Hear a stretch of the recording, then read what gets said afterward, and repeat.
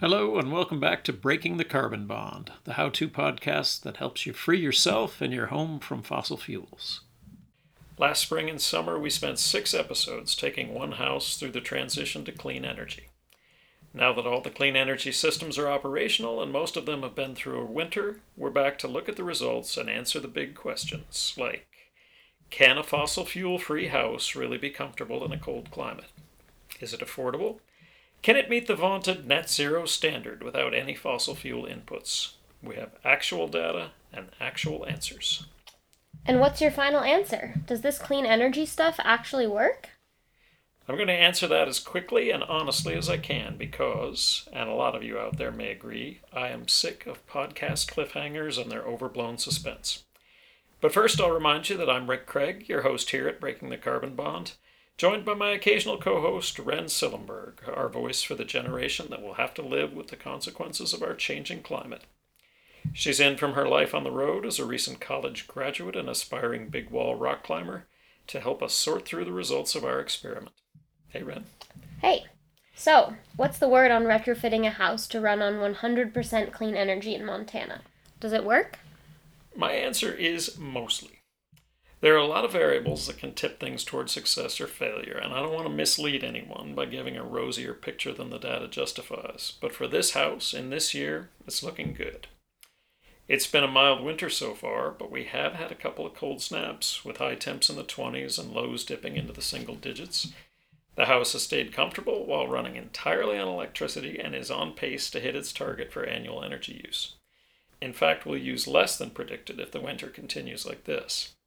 The solar system is producing a bit more than predicted, so even with some car charging, we'll end up with a surplus if the winter stays mild. That sounds like a straight up yes. Why is your answer only mostly? Mainly because the two big numbers we're trying to balance, the amount of electricity the solar array produces in a year and the amount the house uses, can vary a lot from year to year or from house to house. If the year is especially sunny and warm, things will look great. But a cold, cloudy year can leave you way short and owing the utility a significant chunk of money. Especially in a climate like ours, the variation from year to year can be extreme. So the results from just one house in 1 year aren't really anything you can base conclusions on. And there's another complicating factor, or actually a whole set of them, which is that even though I said earlier in the podcast that this house is an experiment, it's more of a real-world experiment than a tightly controlled laboratory experiment. What do you mean by that? Well, in a real experiment, you would gather years' worth of data from the house before the retrofit.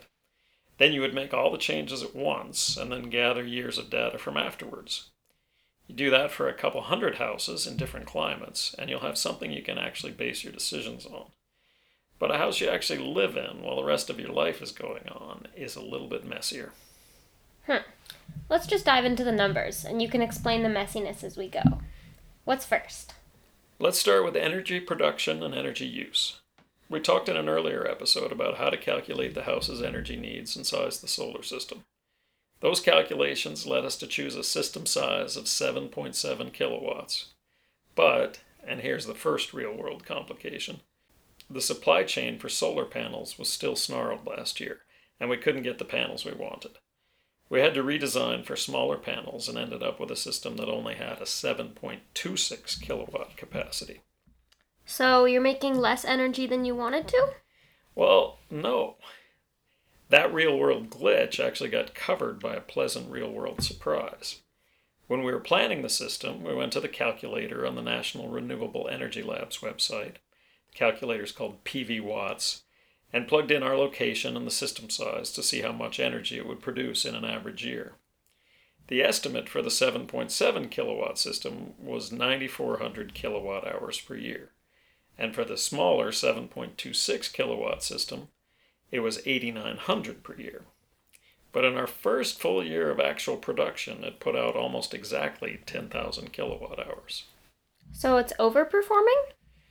Well, it did last year, but it's not clear if that's because the calculator didn't account for the high efficiency of the panels, or maybe it had imperfect weather data for our location, or maybe it was just an extra sunny year. But 10,000 is a nice round number, so I'm going to go with that as our annual production. I see what you mean about this not being a tightly controlled experiment. Do you get to pick all your numbers just because you like them? I like to keep it simple. It makes the math easier. Right. Very scientific.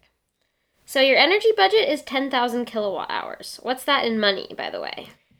We paid 13.6 per kilowatt hour last year, so the dollar value was $1,360. But the electricity rates just went up, so it will be around $1,500 in the future. How much did the solar system cost again? The price was $18,500, but after the 30% tax credit, the actual cost was just under $13,000. So that would pay for itself in less than 10 years. Actually, less than 9 now that the cost of electricity has gone up. Okay, so you've got 10,000 kilowatt hours to spend. Or for someone who doesn't put up solar panels but electrifies their whole house, about $1,500. Honestly, it doesn't seem like that much. I probably spend that much on energy in a year, and I live in a van. Yeah, but for you, that's your entire energy bill, and almost all of it goes to travel. For us, it's just the household energy expenses. Travel is a whole separate category. Right. So what are all the things you have to do with that energy? Heating, cooking, making hot water, laundry, lights, plug loads, and we're going to add some car charging. What are plug loads? All the stuff we plug in, computers and appliances. And how much energy does that stuff use? Plug loads can be a lot when you go all electric. We've got things like an electric lawnmower, irrigation pump. If you count the washing machine and the dishwasher in this category, it can be up to a third of the annual total. Okay, let's add it up. Tell me how much you used for each of those things. Yep, I'm going to keep it to those simple round numbers, but I'm rounding up in every case, so it's not cheating. But when you rounded up the solar output, you were cheating. Technically, I didn't round up. I used the actual number from our first year of production. It's true I have reason to believe that number might be unusually high, but it's still a real number. Still, I'll admit the number could easily go down as low as 9,000 in other years. Okay, so the amount you're going to produce each year is probably between 9 and 10,000. What are the numbers for how much you use? So we need 4,000 kilowatt hours a year for heating and another 2,000 for hot water. Plug loads are about 2,000 more, and cooking probably about 300. So that's 8,300 kilowatt hours for the year. That's awesome. You're way under 10,000. You're even under 9,000. Well, yes, but there are some other considerations. First, those numbers are just for the house. There's also the garage, which is where car charging happens. Not to mention my woodworking shop, which I sometimes heat when I'm working in there. Okay, so how much does all that take? Weirdly enough, it probably takes up almost exactly what we have left in our 10,000 kilowatt hour budget. Car charging is the main thing. We have a Chevy Volt, which is a plug-in hybrid that goes about 50 miles on the battery and then switches to gas. All our local driving is done on the battery, and that could be as much as 4,000 miles a year. A fully electric vehicle would use even more electricity, but the home charging wouldn't go up that much, because most of the additional charging would happen at charging stations along the road on long trips. So the numbers look like this. We need enough charging for about 4,000 miles of local driving. The Volt gets around 4 miles per kilowatt hour in warm weather, and about 2.5 miles per kilowatt hour in cold weather, so we'll go with an average of 3.25. That's going to use 1,200 kilowatt hours in a year. The woodworking machines only get occasional use these days, and heating the space I can keep to a minimum. That's still done with gas, but let's say I replace that with a little heat pump, or just use an electric space heater, and time my use of it for warm days. We'll allot 600 to 800 kilowatt hours for those two things. So you come out just a couple hundred kilowatt hours short? That's only $30 for the year. That's what the estimate says. We won't know for sure until next April, which is the date when our utility restarts the count on annual production credits. But our bill from late October shows that we're going into the winter with a credit of 3,600 kilowatt hours. And based on last winter, we can expect to generate another 2,600 during the heating season. If it's a mild winter, we should make it pretty easily on that amount. But if it's extra cold, we'll come up short. Okay, so you basically did it. An all-electric house that produces as much energy as it uses. Can other people expect that too? Okay, that's where the answers get really complicated. And we can wade into all the factors people need to consider when they look at their own house. But before we do that, let's summarize the situation here. We're looking at a 1,600 square foot house, 3 bedrooms and 2 baths. The annual energy use now that it's basically all electric is about 10,000 kilowatt hours, and that includes enough EV charging for 4,000 miles.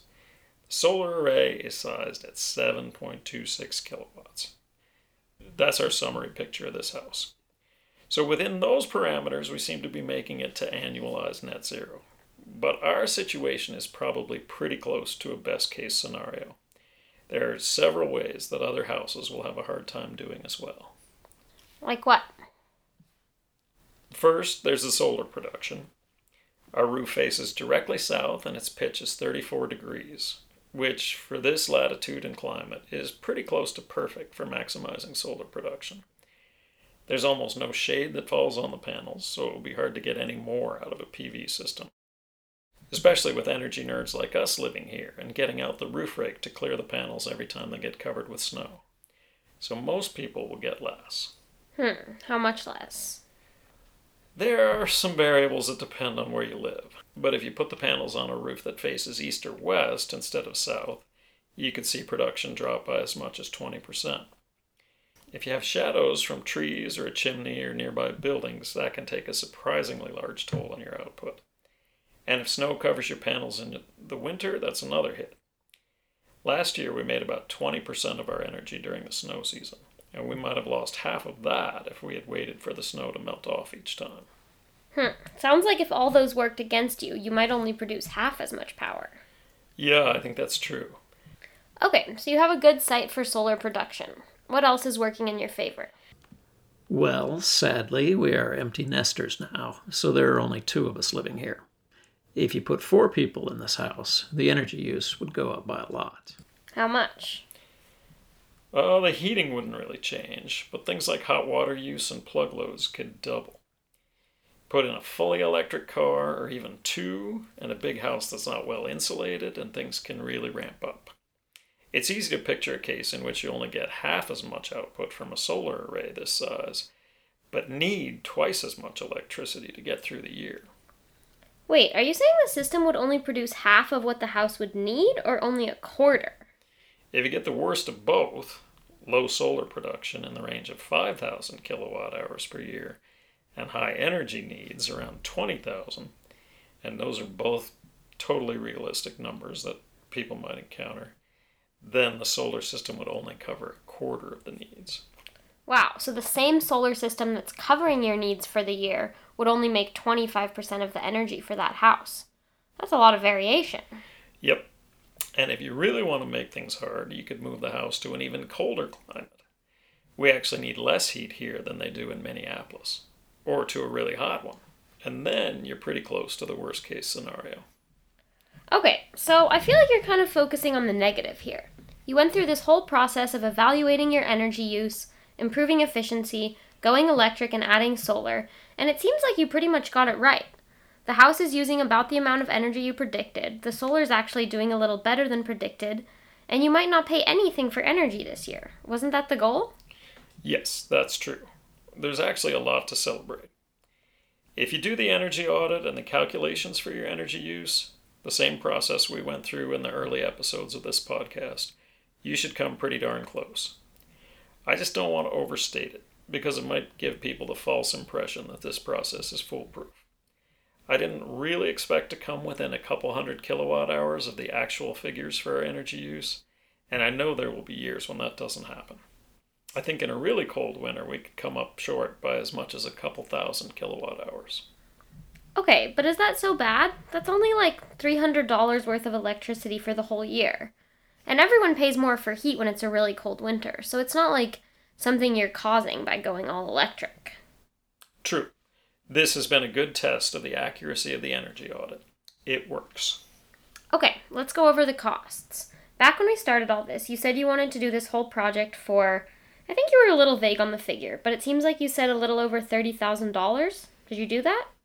Yes, sort of. We were actually well under budget for doing all the things that were on the list in Plan A. So where does the sort of come in? Are you familiar with the term scope expansion? Not really, but I'm guessing it means the project got bigger while you were doing it. Correct. What did you add? Let's go over the expenses for Plan A first, and that will help explain how the scope expanded. Alright, your first task was improving energy efficiency so you could save money on things like the HVAC system and the solar array. Right, and that was a good investment. It cost about $2,500 to insulate the foundation and the back porch and to improve the air sealing. So that reduced your energy needs? Yeah, we were able to downsize the solar array by about 2 kilowatts and still have it be big enough to match the projected energy use. And then it got downsized another half a kilowatt because the panels we wanted weren't available and we had to go with smaller ones. So partly by increasing efficiency, partly by market forces, and partly because of the big tax credit, the cost of the solar system went down to $13,000. That was the installed cost, so there was at least one thing I didn't have to do myself.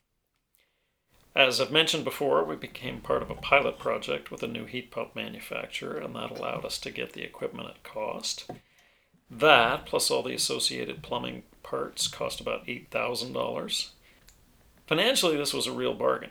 I've heard from a lot of people who've been pricing heat pump systems, and the installed cost is running 2 to 3 times that, even for simple systems. It also committed me to approximately 1 million hours of labor and troubleshooting, but that's another story. Beyond that, it was just the induction range, a bit of electrical upgrading, and materials for air sealing, all of which totaled about $2,500. So that's $26,000. Way under budget. But apparently you weren't able to leave it there. No, it's a little like starting to clean up a big mess. You make a clean spot in one place, and the rest just looks dirtier by comparison. And the more I worked on our old salvaged windows, trying to plug the air leaks and keep them from falling apart, the more clear it was that they were a dirty spot that would never be clean until I replaced them. Wait, now I see why you were being cagey about how the scope expanded. Back in the spring when we talked about this, you said replacing windows wasn't a good bet, because producing them causes a lot of carbon emissions, and the energy savings don't justify that. You even implied that fancy energy-saving windows are a bougie affectation. Yes, I said that. And as a rule, I still think that. Unless you have single-pane windows or old aluminum sliders, you probably won't come out ahead in either cost savings or carbon emissions by replacing them.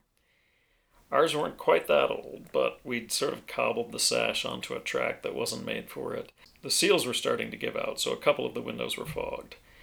Condensation was causing wood rot, and it was pretty clear that replacement couldn't wait that much longer.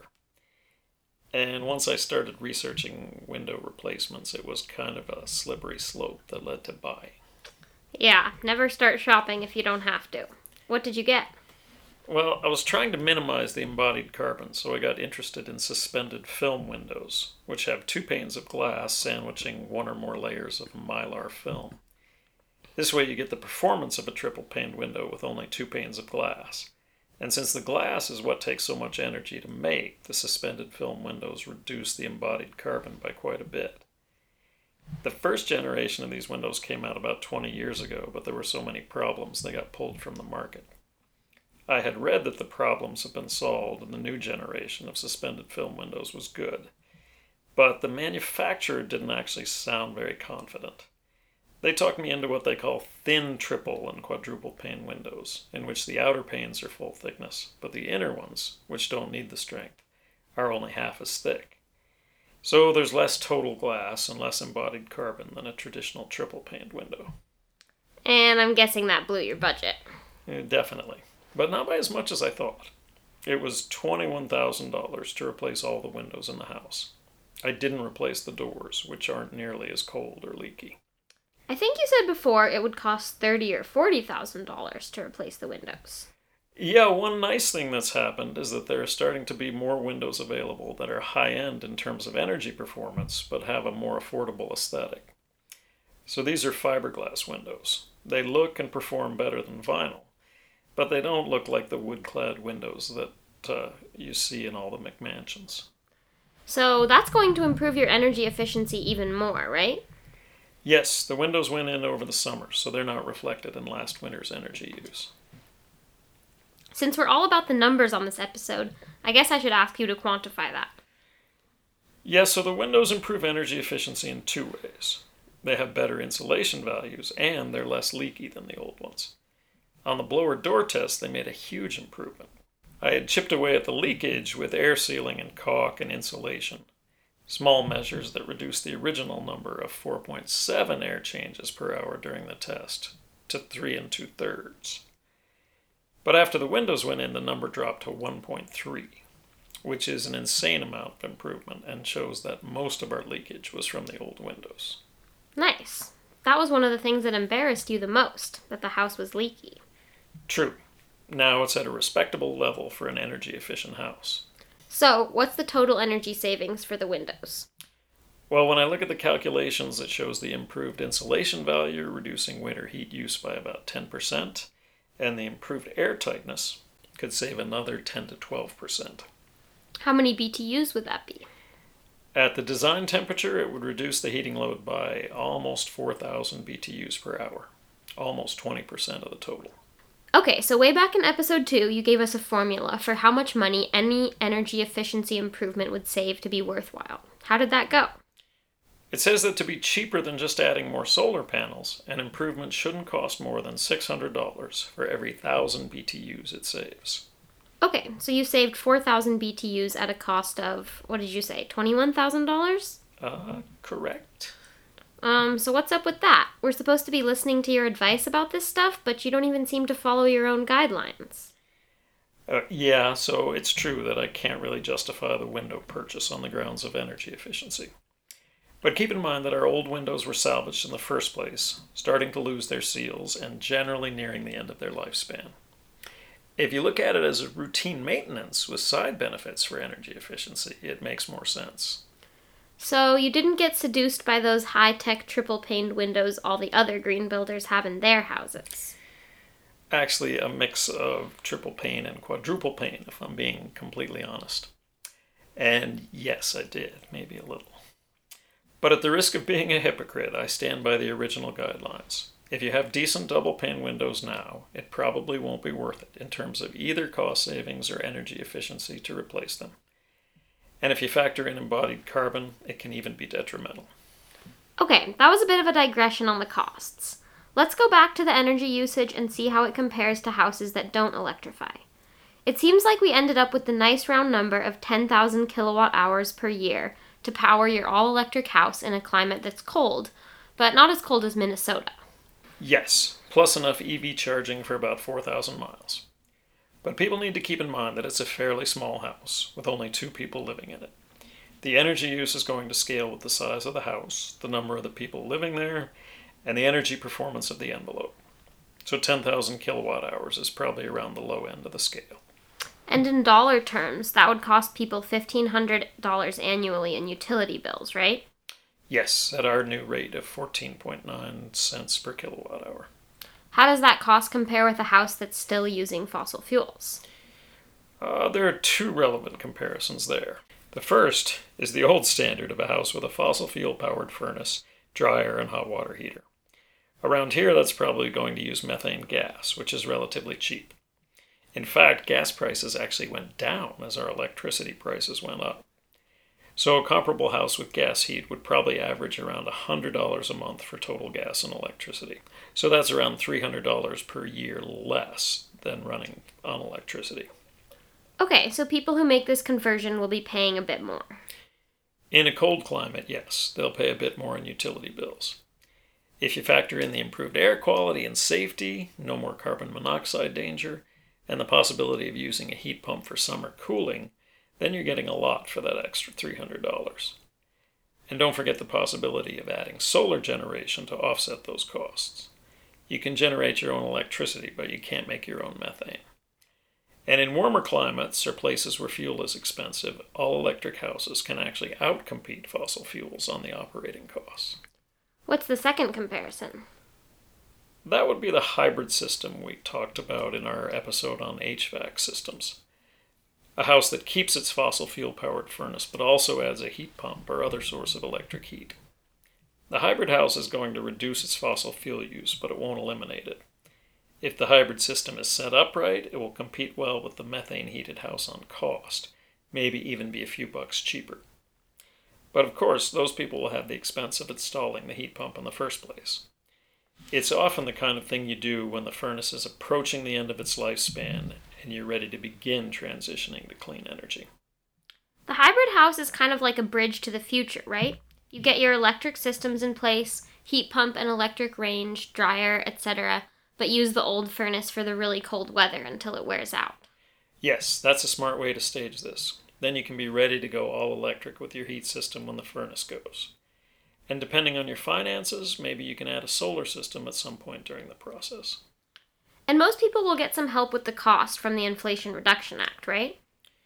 Just about everyone should be able to get some help with the cost, but how much is going to depend on your income and which state you live in. More affluent people will get tax credits, while lower income people should get direct rebates when they buy the equipment.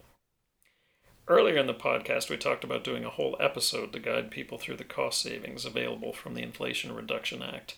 But because those savings are so individualized, that would make a dull, winding podcast, most of which would be irrelevant to most people. You can get answers much quicker if you go to the IRA savings calculator at rewiringamerica.org and plug in your information.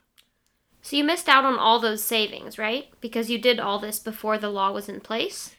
We didn't completely miss it. The credit for solar got restored to 30% right away. It was being phased out and was down to 26%. And we should get a small tax credit for the windows, but I think that's limited to $300.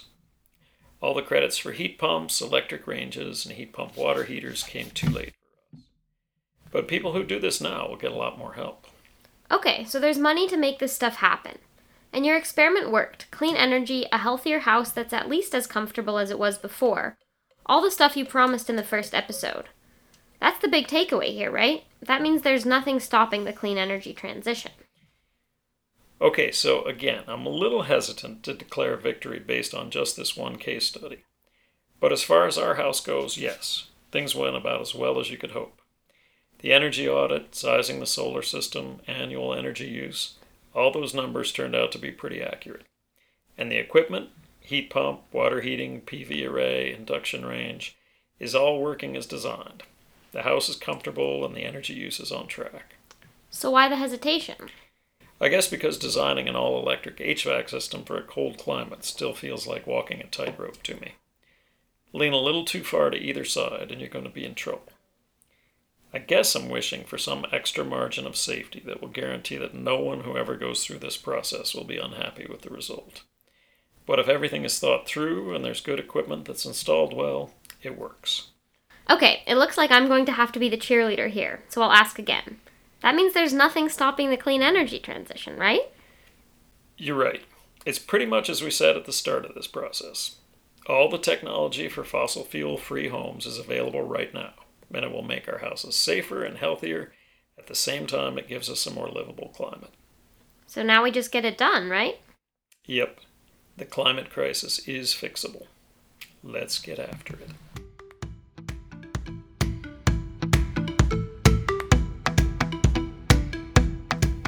Breaking the Carbon Bond is written and produced by volunteers, with in-kind support from Climate Smart Missoula, the little nonprofit that punches above its weight. Useful links and further information about the clean energy transition can be found at missoulaclimate.org. We are always ad-free, but if your other podcasts have so conditioned you to having your attention monetized that you just can't live without it, you can relieve that urge via the donate button on that website, which again is missoulaclimate.org. The views expressed here are those of the participants alone and should be taken as opinions, not as advice or instructions. And be aware that home remodeling can be dangerous, and podcasts, how-to videos, and the like are no substitute for professional guidance, good safety practices, and sound judgment.